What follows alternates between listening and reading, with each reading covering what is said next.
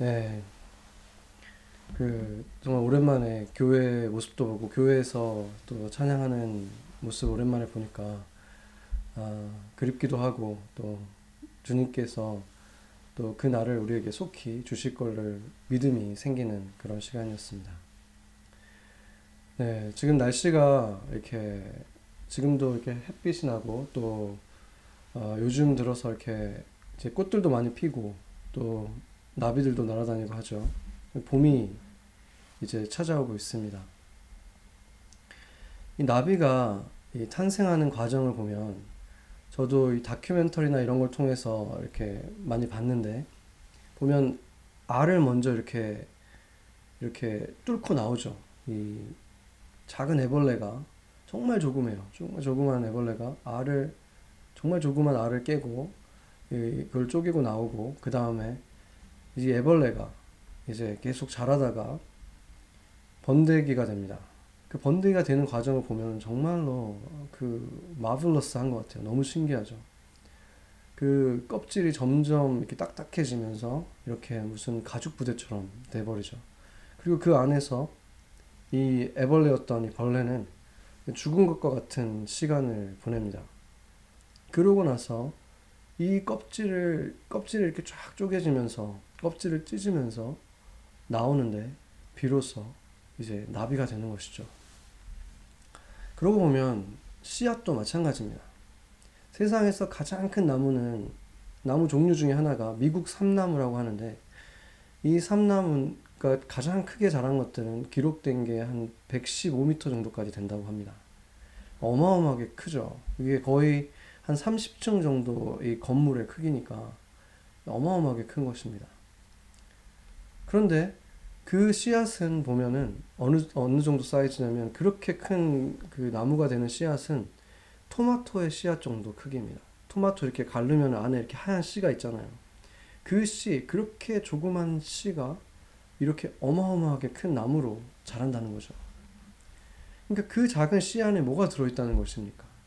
이 작은 씨 안에 그 100m가 넘을 만큼 큰 그 나무가 될 만한 모든 필요한 정보들, 계획들, 지혜들, 능력들이 이미 다 거기 들어있다는 것이죠. 얼마나 놀랍습니까? 그러나 우리가 그 씨앗을 아무리 들여다봐도 그 씨앗을 볼 때는 나무가 보이지 않습니다. 특히나 이 씨앗들 가운데에서도 결국 나무로 자라게 되는 나무는 어떤 것들입니까? 이 씨앗들 가운데 땅속에 묻힌 것들입니다. 땅속에 묻혀서 그냥 아무 일도 일어나지 않는 것 같은 시간을 보내죠. 잊혀진 그 시간을 보내는 씨앗들이 결국은 나무가 되어서 창공을 향해서 그렇게 높게 솟아오르는 것입니다. 그것이 무엇을 말해줍니까? 그 씨앗은 죽은 것이 아니었죠. 그리고 사실은 그것은 씨앗이 아니라 나무였습니다. 웅장한 나무였던 것이죠. 성장이나 변화에는 이처럼 언제나 아주 작고 미력해 보이는 이런 시간이 있습니다. 알과 같은 시간. 그리고 일정한 죽음과 같은 시간도 있죠. 깨지고, 묻히고, 또 그것을 뚫고 나오는 이런 과정들이 필요한 것입니다. 인간도 마찬가지죠. 벽을 깨고 나와야 하고, 땅에 묻힌 것과 같은 숨이 막히는 날들도 지나가야 합니다. 그리고 그것을 뚫고 나오는 작은 부활을 경험하는 것입니다. 알이었을 때, 그리고 그것을 깨고 나왔을 때에도, 또 그 어둠 속에 있을 때에도, 어둠을 가르고 나올 때에도 상상도 못했던 아름다운 날개를 비로소 발견하게 됩니다. 그 모든 것은 사실은 지나가는 과정이었을 뿐, 그것은 원래부터 날기 위해서 태어났고 푸른 하늘을 날 수 있도록 날개가 있도록 처음부터 창조되었다는 사실을 그제서야 깨닫는 것입니다. 사실은 알도 원래 나비였죠. 애벌레도 나비입니다. 번데기도 사실은 나비였던 것입니다. 그의 정체성은 처음부터 나비였던 것이죠. 우리가 지금 거울을 보면 비치는 나의 모습이나 아니면 남들이 평가하는 나의 모습, 이것이 그냥 이게 원래 내 모습이야 라고 믿어버린다면 마치 나는 알이라고 생각하면서 살아가는 나비하고 같은 것입니다. 나는 이렇게 기어다니기 위해서 평생 애벌레로 살아갈 운명이라고 생각하는 것과 같은 것입니다. 그렇게 살고 싶지 않다면 우리가 누구인지 정확하게 그 정체성을 알아야겠죠. 주 예수님께서 우리를 위해서 죽으셨고 그리고 부활하셨고 그분의 숨을 우리에게 불어넣어 주신 그 순간, 그분이 우리에게 세상 어떤 것보다도 더 실제적인 존재가 된 그 순간, 그분의 살과 피가 이제 나의 것이 된 순간, 영원한 생명은 우리 안에 심겨졌고 자라기 시작한 것입니다. 그 작은 씨앗 안에 수십 미터, 100미터가 넘게 자랄 나무가 이미 다 들어 있었다는 것입니다. 내 안에 심어주신 그 씨앗, 그 생명 안에 필요한 건 모두 다 들어 있었습니다. 다만 우리에게 필요한 것은 용기 있는 한 걸음입니다. 그것을 믿고 걷는 용기 있는 걸음, 그것이 바로 믿음인 것이죠. 주님이 나를 위해 계획하신 길들이 다 보이지 않아도 지금은 비록 알 속에 있는 것처럼 아주 미약해 보여도 지금은 가장 낮은 곳에서 기어가고 있는 것 같아도 아무것도 일어나지 않고 마치 죽은 것 같이 깜깜한 가죽 부대 속에 갇혀 있는 그런 때에도 주님을 신뢰하면서 부르심을 따라서 걷는 것, 그것이 바로 믿음인 것입니다. 그런데 사실은 바로 그때가 가장 깊은 어둠 속에 있고 꿈쩍도 하고 있지 않던 그 날들이 바로 마지막으로 날개가 만들어지고 있는 날들이지 않았습니까? 금요일 오후에 장사가 되어서 동굴 무덤에 안치되신 예수님의 그 무덤이 큰 바위로 굳게 닫혀 있었고 군인들에 의해서 그곳에 쓰일까지 돼 있었죠. 그렇게 돼 있던 그 암흑의 날, 예수님께서 지상에 계셨던 어떤 날보다도 아무것도 할 수 없었던 날, 가장 슬픈 날, 이 어두운, 깊은 어둠의 시간이 사실은 바로 이 부활의 영광이 준비되는 시간이었던 것과 같은 것입니다. 우리에게 날개가 있다는 사실을, 지금 내가 보고 있는 내 모습이 완성된 내가 아니라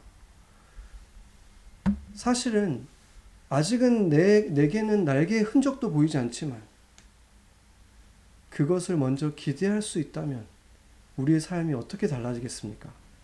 그것에 대한 믿음이 있다면 분명한 거 한 가지는 우리가 딱딱한 껍질에 쌓여서 꿈쩍도 못하는 그런 시간에 우리가 그러한 믿음이 있다면 바로 지금같이 우리 모두가 함께 그런 시간을 겪고 있는 이런 때에 우리는 숨 막혀서 죽을 것처럼 쉰 소리를 내지 않아도 될 것입니다. 도리어 곧 일어날 영광스러운 부활에 대한 기대감, 그 변화에 대한 설레임으로 하루하루를 오히려 기대감 속에 콧노래를 부를 수 있는 평안을 누릴 수 있을 것입니다. 두려움이라는 것은 무섭게 전염되는 것이지만 평안도 만만치 않습니다. 우리가 평안한 사람 가까이에 있으면, 그 사람 곁에 있으면 평안을 함께 누릴 수 있습니다. 그렇게 그리스도의 교회는 그가 속한 공동체, 교회에 또 그 옆에 이웃들에게 그러한 평안을 흘려보내는 존재가 될 수 있는 것입니다. 오늘 본문 40절을 한번 보겠습니다.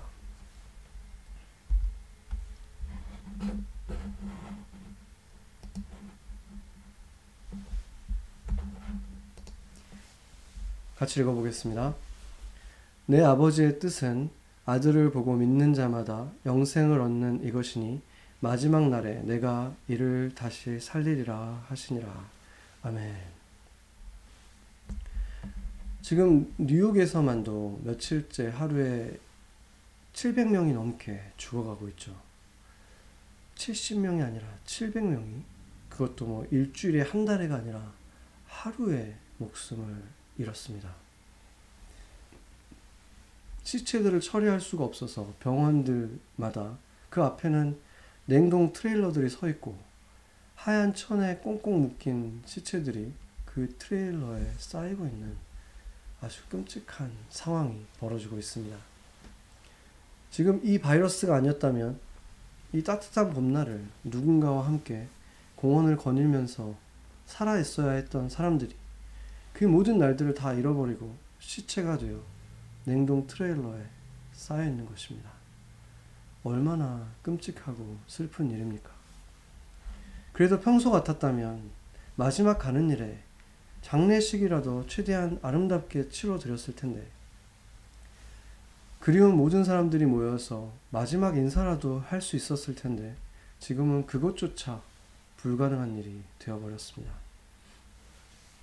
이런 상황에서 죽음이라는 것이 과연 무엇인지 조금도 가려지지 않고 너무나 적나라하게 우리에게 그 실체를 드러냅니다. 아무리 아름답게 포장해도 죽음은 끔찍한 것입니다. 이 생과의 인연은 이제 완전히 단절된 것이고 잠깐 멈춘 것이 아니라 호흡이 멎는 순간 끝난 것입니다. 아무리 위대한 인물도 그가 그냥 휘갈긴 선들이 수억의 가치를 가졌었다고 해도 호흡이 멎는 순간 그도 이제는 한 사람이 아니라 한 구의 시체에 불과한 것입니다. 그에게 남겨진 운명은, 지상에서의 운명은 이제 묻히고 썩고 뭉개지고 지독한 냄새를 풍기며 부패할 것밖에 남아있지 않습니다. 그러나 이것은 성경에 의하면은 비극의 시작에 불과합니다. 성경은 죽음 이후에는 영원한 죽음의 세계, 지옥이라고 불리우는 곳이 있고 그곳에 영원히 갇히게 된다라고 말하고 있습니다. 베드로전서 3장 18절에서 20절 같이 한번 읽어보겠습니다. 그리스도께서 단번에 죄를 위하여 죽으사 의인으로서 불의한 자를 대신하셨으니 이는 우리를 하나님 앞으로 인도하려 하심이라. 육체로는 죽임을 당하시고 영으로는 살리심을 받으셨으니 그가 또한 영으로 가서 옥에 있는 영들에게 선포하시니라. 그들은 전에 노아의 날 방주를 준비할 동안에 하나님이 오래 참고 기다리실 때 복종하지 아니하던 자들이라. 방주에서 물로 말미암아 구원을 얻은 자가 몇 명뿐이니 겨우 8명이라. 아멘. 여기에 지금 18절에 보면은 이 영으로서 죽으셨지만 이 예수님께서 의인으로서 불의한 자를 대신해서 죽임을 당했지만 영으로서 다시 살리심을 받았다. 육체는 죽었지만 영으로서 살리심을 받았다고 했는데 19절을 보면은 그가 영으로 가서 옥에 있는 영들에게 선포하셨다. 그러니까 옥에 있는 영들에게 가셨다는 거죠. 그러니까 살리심을 받기 전에 그 죽음의 상태에 있었는데 그 세계에 있었던 것을 얘기하고 있는데 그 옥이 무엇인지에 대해서 힌트를 주는 것이 베드로후서 2장입니다. 같이 또 보겠습니다. 같이 읽어보죠. 하나님이 범죄한 천사들을 용서하지 아니하시고 지옥에 던져 어두운 구덩이에 두어 심판 때까지 지키게 하셨으며 옛 세상을 용서하지 아니하시고 오직 의를 전파하는 노아와 그 7 식구를 보존하시고 경건하지 아니한 자들의 세상에 홍수를 내리셨으며. 아멘. 그러니까 이 두 가지 말씀을 우리가 종합해 보면 어떤 말이 됩니까? 범죄한 천사들이 이 구덩이에 갇혀 있었는데 그곳을 지옥이라고 했죠. 그리고 노아와 그 7 식구들을 제외한 그 옛 세상의 사람들, 노아 때의 모든 사람들도 그 천사들과 마찬가지로 그 옥에 갇혀 있다고 한 것이죠. 그 옥이 지옥이라고 지금 베드로 후서는 더욱 분명하게 표현하고 있습니다. 심판을 받기 위해서 대기하고 있는 모든 사람들이 가는 곳, 사망의 세계에 갇힌 영혼들이 가는 곳이 바로 이 지옥이었습니다. 그런데 지금 이들이 심판을 기다리고 있다고 했는데, 그러면 이들이 지금 어떤 심판을 기다리고 있는 것입니까? 이 심판은 이들이 그래서 심판을 받아서 천국과 지옥으로 나눠지는 심판이 아니죠. 이미 결론이 나 있는 거예요. 이들은 천국과 지옥을 나누는 심판이 아니라 형량을 다투는 심판입니다. 얼마나 더 많은 벌을 받을 것인가, 이것에 대한 심판인 것입니다. 천국과 마찬가지로 이것도 영적인 세계죠. 영적인 세계인데, 이 영적인 세계는 지금 우리가 살아가는 이 지상의 세계와 가장 큰 차이점은 뭐냐면 시간의 개념이 다르다는 것입니다. 지금 우리가 살아가고 있는 이 세계는 시간이라는 개념을 생각해 보면 선과 같죠. 이 선이 이어져 있어요. 계속 선이 흘러가고 있는 거예요. 지금 이 순간도 시간은 계속 흘러가고 있고, 한번 지나간 시간은 다시 돌아오지 않습니다. 그래서 지금은 우리가 살아가는 이 세계에서 지금이라는 시간, right now라는 시간은 사실은 개념으로만 존재하지, 이 순간, 내가 말하는 순간 이미 지나버렸죠. 시간은 이렇게 계속 흘러서 현재였다가 금방 과거가 되어버립니다. 바로 그것이 지금 우리가 살아가고 있는 세계의 시간 개념이죠. 이 키에르케고르가 우리가 살고 있는 이 세상의 시간 개념과 영적인 세계, 이 영원한 세계의 시간 개념에 대해서 얘기를 했는데, 영원이라는 곳은 사실상은 시간의 개념이 존재하지 않는 곳이라는 거죠.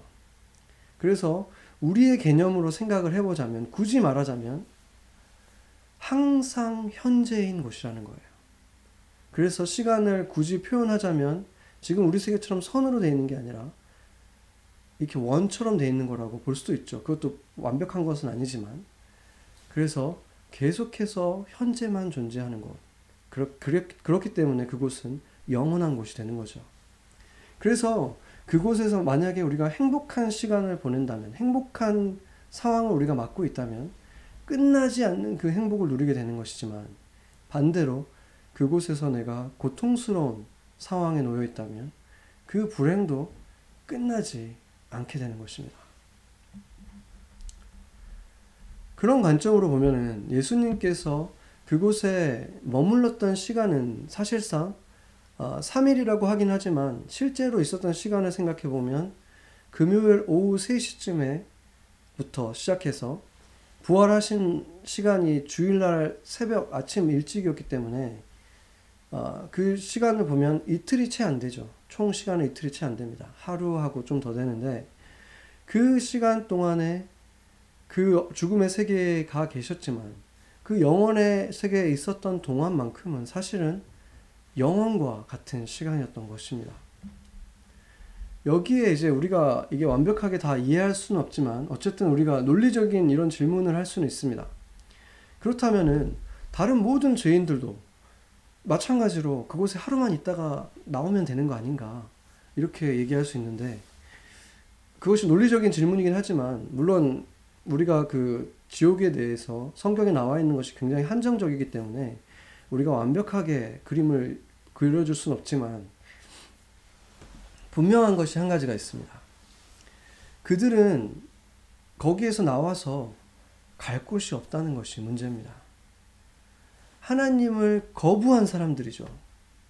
하나님을 왕으로 모시기를 거부한 사람들이 하나님이 왕이신 그 나라에 들어갈 수는 없는 것입니다. 예수님이 내미신 손길을 거부한 그 사람들이 예수님이 왕이신 곳에 시민이 될 수 없는 것이죠. 그렇지 않겠습니까? 영원한 세계는 두 곳만 존재하기 때문입니다. 영원한 죽음과 영원한 생명만이 존재하십니다. 예수님께서는 그 죽음을 아주 미워하셨습니다. 이 세상의 사람들이 당장은 숨을 쉬고 있지만 결국은 시간 문제일 뿐 모두 다 그 신세가 되어버릴 것을 알았기 때문에 상상 못할 그 암흑의 세계로 향하고 있는 인류를 구원하기 위해서 예수님께서 우리에게 오신 것입니다. 그리고 자신을 내어주셨습니다. 세상 어떠한 흉악한 범죄자보다 잔인한 방법으로 그 십자가에서 모든 고통을 당하시고 거친 숨을 몰아쉬시다가 하나의 비참한 시신이 되고 만 것입니다. 그러나 그분께서 그 무덤에 계셨던 그 사흘이라는 시간은 흙 속에서 깊숙이 묻혀있는 씨앗들처럼 딱딱한 껍질에 쌓여있던 그 애벌레처럼 어둠의 시간이었고 모든 것이 다 끝난 것 같고 아무 일도 일어나지 않는 시간 같았지만 그것은 사실은 찬란한 부활의 영광을 준비하는 시간이었습니다. 이 부활절에 그분을 믿는 모든 이들에게 주어지는 그 부활의 영광을 예수님께서 직접 나타내 보이신 것입니다. 부활을 통해서 전혀 다른 존재가 되는 것입니다. 전혀 다르게 생긴 존재, 전혀 다른 몸, 전혀 다른 가치를 가진 그 생명. 씨앗은 나무가 되고 애벌레는 나비가 되었습니다. 그리고 예수님은 이제 죽을 수 없는 새로운 몸을 가지신 하나님의 아들의 그 모든 영광의 모습을 회복하셨습니다. 그리고 그분을 주인으로 삼고 살아가는 우리에게 그분의 피와 살이 흐르는 자녀된 우리에게도 그 부활은 반드시 일어나는 것입니다. 아멘. 우리는 하나님을 이해하기 어려울 때가 너무나 많습니다. 그 비참한 십자가만을 생각해도 어떻게 누가 그 십자가가 온 인류를 구원할 구원의 길이라고 상상이라도 할 수 있었겠습니까? 그러나 오늘 본문에서 너무나 분명하게 주님께서 밝히신 최종적인 목적은 마지막에 살리리라. 마지막에 살리리라. 계속해서 말씀하시잖아요. 최종적인 목적은 뭐냐면 여러분들 중에서 어느 하나도 잃어버리지 않고 마지막에 살리리라. 이것이 아버지의 목적이라는 것입니다. 우리가 다른 것들이 그 과정이 다 이해되지 않아도 주님의 결국 최종적인 목적은 거기에 있었다는 것을 주님께서 이렇게 분명하게 밝히신 것입니다. 이것이 바로 예수님이 행하신 모든 일들의 목적, 그리고 그분의 몸된 교회가 2000년간 존재했던 이유, 이스라엘을 통해서 주님께서 이 세상에 주시려고 했던 일, 태초부터 주님께서 시작하신 하나님의 구원의 역사인 것입니다. 지금 우리에게 열려있는 이 유일한 길, 아들을 보고 믿는 것, 그리고 그것을 통해서 영생을 얻는 것입니다. 오늘 본문은 그런데 아버지께서 보내지 않으면 내게로 오지 못한다라고 그 자신을 쫓았던 사람들에게 예수님께서 말씀하셨습니다. 그리고 내게로 오는 자들은 내가 절대로 내쫓지 않을 것이다. 거기 원문을 보면은 2번이나 말하고 있어요. 절대로, 결단코 내쫓지 않을 것이다. 이렇게 예수님이 말씀하고 있습니다. 우리는 어떻게 지금 예수님께 갈 수 있을까요? 예수님이 지금 여기에 계시지가 않잖아요. 몸으로 계시지가 않잖아요. 여러분이 예수님에 대해서 누군가에게 소개를 받았다면, 예수님을 믿는 어떤 사람과 관계를 맺고 있다면, 교회에 초대를 받았었다면, 그리고 지금 여러분이 이곳에서 이 말씀을 듣고 있다면 그 이유는 한 가지밖에 없습니다. 아버지께서 이리로 보내주신 것입니다. 아버지께서 예수께로 보내셨고 예수는 절대로 여러분을 내쫓지 않을 것입니다. 기회를 주셨다는 것입니다. 그런데 오늘 본문의 이 많은 사람들은 예수를 실제로 만났고 예수님의 말씀을 듣고 실제로 만난 이 엄청난 기회를 얻었는데 그들의 마음이 닫혀서 여전히 자신의 배만 생각하고 먹을 것만 생각했기 때문에 결국에는 주님이 내쫓아서가 아니라 자기들 스스로 고개를 젓고 예수님을 떠나버렸습니다. 생명을 얻을 기회를 버린 것입니다. 예수님이 쫓은 것이 아니라 그들이 예수님을 저버렸습니다. 지금 여러분 가운데에서 이 기회를 맞은 분들이 있습니다. 예수님께서는 바로 당신을 구원하기 위해서 금요일날 그 십자가와 그 모든 고통을 대가로 치러주셨습니다. 그 대가를 치러주신 분, 죽음을 이기시고 부활하신 분이 여러분에게 손을 내밀고 있는 것입니다. 그 예수님을 믿으십시오. 그리고 그 생명을 얻으십시오. 이 부활절이 여러분에게 그 생명을 얻는 날이 되기를 간절히 축원합니다. 아멘.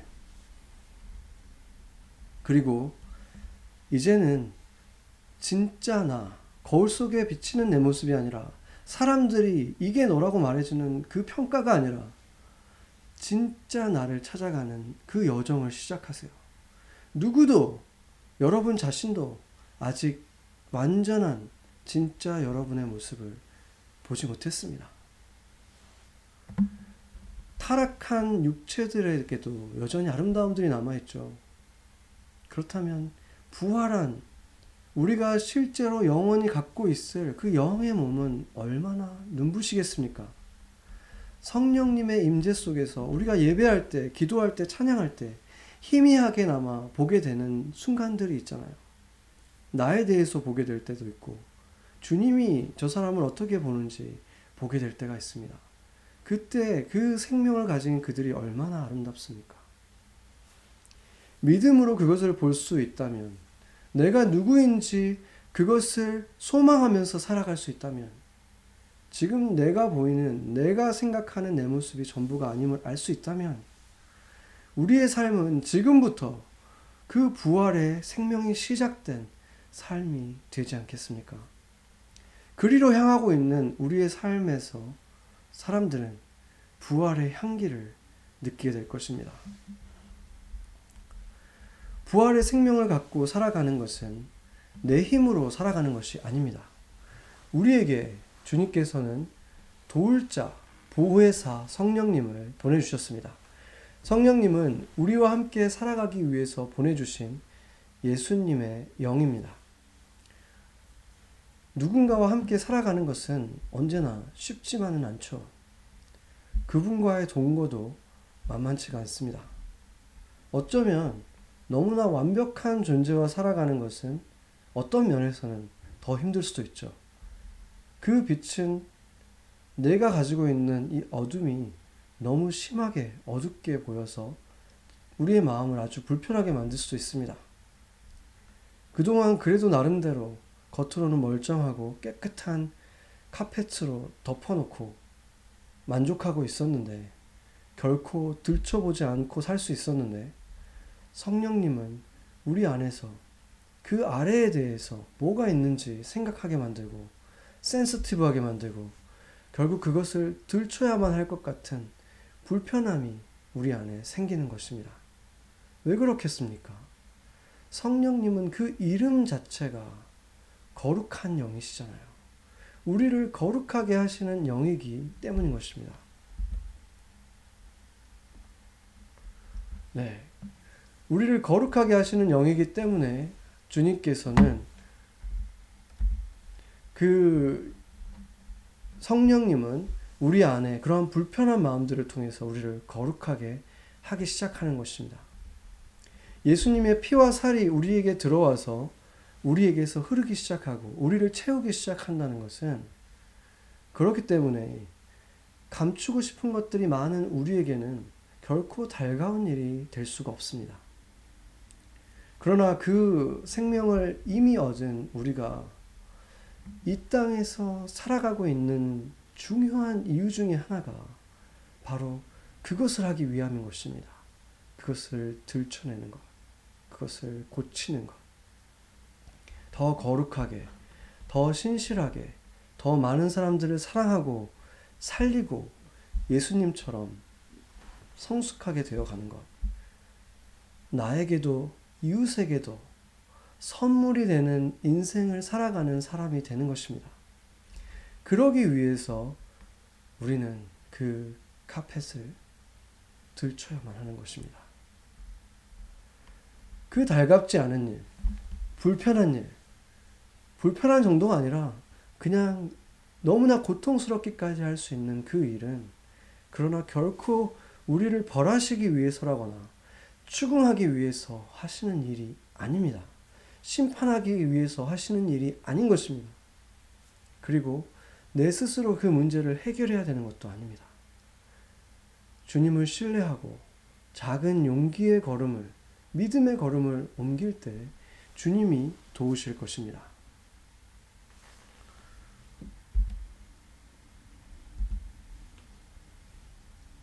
네, 말씀 보죠. 그러므로 이제 그리스도 예수 안에 있는 자들에게는 결코 정죄함이 없나니 이는 그리스도 예수 안에 있는 생명의 성령의 법이 죄와 사망의 법에서 너를 해방하였습니다. 아멘. 이것이 성령의 법이라는 거예요. 성령, 우리 안에 계시는 분이 성령님이잖아요.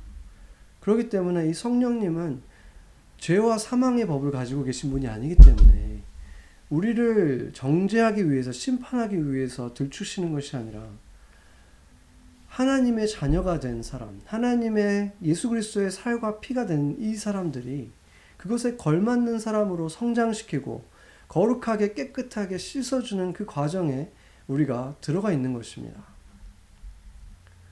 지금 우리는 싫든 좋든 소셜 디스턴싱을 하면서 더 많은 나의 단점들을 룸메이트나 배우자나 자녀들에게 그냥 가리지 못하고 다 드러내는 시간, 들키는 시간을 보내고 있습니다.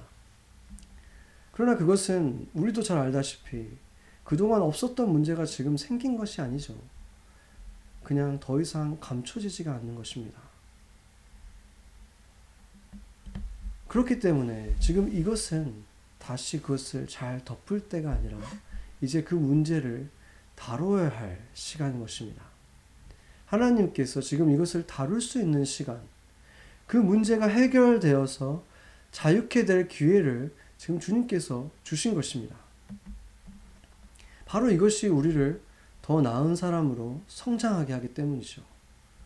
자신의 부끄러움이 드러날 때마다 인정하고 싶지 않기 때문에 도리어 잘못을 들킨 동물처럼 으르렁거리기도 할 수 있지만 결국 이것이 우리가 버려야 하고 극복해야 할 나의 자기중심적인 이기적인 자아를 드러내는 것입니다. 나를 계속 넘어지게 하고 더 앞으로 나아가지 못하게 하는 붙들고 있는 사슬이 정체를 드러낸 것입니다. 한 선교사님이 오래전에 이런 말씀을 해주셨는데 잊혀지지가 않습니다. 사람들이 아무런 할 일이 없을 때 그가 뭘 하는가가 진짜 누구인지를 보여준다. 이런 말을 했습니다. 진리의 빛 가운데에서 겸손하게 시인하고 덮어주었던 이 찌꺼기들을 꺼내서 깨끗하게 비워내고 생수로 채우는 시간이 되어야 할 것입니다. 무언가 부족하고 잘못한 것이 있다면 사과도 할 수 있는 것입니다. 진심으로 사과하는 것들, 진심으로 미안해요 라고 하는 사과는 아무나 할 수가 없습니다. 그냥 빈말로 하는 것을 말하는 게 아니죠. 진심으로 하는 이런 사과는 변화의 소망이 있는 사람이, 새로운 나에 대한 소망이 있는 사람만 할 수 있는 약속이기 때문입니다. 금요일 날 가룟 유다는 후회했고 반성했지만 예수님께 회개하지는 못했습니다. 죄송합니다. 잘못했습니다. 그 말을 할 수가 없는 거예요. 무엇 때문입니까? 자존심 때문이죠. 주님께서 주시는 진짜 자존감을 찾고 그것을 소유하지 못하면 이처럼 인간은 육적인 자존심만 점점 더 강해집니다. 그 자존심이 으르렁거리게 만드는 것이고 결국 그것은 유다에게는 이것이 그의 인생뿐만 아니라 영생을 찾을 기회도 잃어버리게 만들었다는 사실을 명심해야 할 것입니다. 우리는 예수님을 만나서 새 생명을 얻었습니다. 완벽하고 의로운 사람이 이기 때문에 우리가 그런 자격이 있었기 때문에 얻은 것이 아니라 선물로 은혜로 받았습니다. 그렇기 때문에 더 이상 부족한 모습을 들켰다고 해서 자존심을 지키려고 으르렁거리지 않아도 괜찮습니다. 영원한 생명을 소유한 자, 소망을 가진 자들이기 때문에 우리는 그러한 평안과 여유를 누릴 수 있는 것입니다. 그러나 아직 지금 우리는 아직까지는 온전한 내가 되지 못했기 때문에 나도 그 누구도 아직 진짜 내 모습을 보지 못했습니다. 진짜 내 모습을 찾아가는 여정 속에 우리 모두가 있는 것이죠. 그래서 서로에 대할 때는, 다른 사람에게 대할 때는 그 여정을 이제 시작한 그들에게 우리는 더 자상하고 자비로울 필요가 있습니다. 판단하고 지적하기보다 온유와 인내 속에서 함께 그 길을 걸어야 할 것입니다. 그 과정이 아무리 튼튼하고 화려해도 결국에는 접게 될 천막과 같은 인생을 살아가게 하시는 아주 중요한 이유 중에 하나인 것입니다. 더 사랑하며 살고, 더 사랑받고 살고, 더 축복하고 축복받으면서 살으라고 주님께서 주신 기회인 것입니다. 자신만이 존재하는 텅 빈 인생이 아니라 내게 주신 사람들로 가득 찬 인생, 그 소망으로 가득 찬 삶을 살기를 주님께서 원하시는 것입니다. 그렇게 내 인생을 채우는 이 사람들, 나와 너, 우리가 함께 그 길을 가면서 성장할 때 그곳은 어디든지 주님의 집, 천국이 되어가는 것입니다. 우리가 함께 믿음으로 그날을 볼 수 있기를 축복합니다. 이 시간이 지나고 나서 우리가 다시 만났을 때 우리는 모두 조금은 더 성숙해진 서로를 발견하고 충만한 천국을 함께 누릴 수 있을 것입니다. 지금은 씨앗 같아도 여러분은 씨앗이 아니라 나무입니다. 울창한 나무, 많은 이들을 쉬게 해줄 나무, 많은 열매를 맺어 소망을 나눠줄 나무인 것입니다. 믿음으로 그것을 보기 시작하는 부활절이 되면 좋겠습니다. 예수님의 눈에 비친 여러분의 진짜 모습을 보기 시작하기를 기대합니다. 그리고 그 여정을 용기라는 믿음으로 시작하기를 축복합니다. 같이 기도하시겠습니다.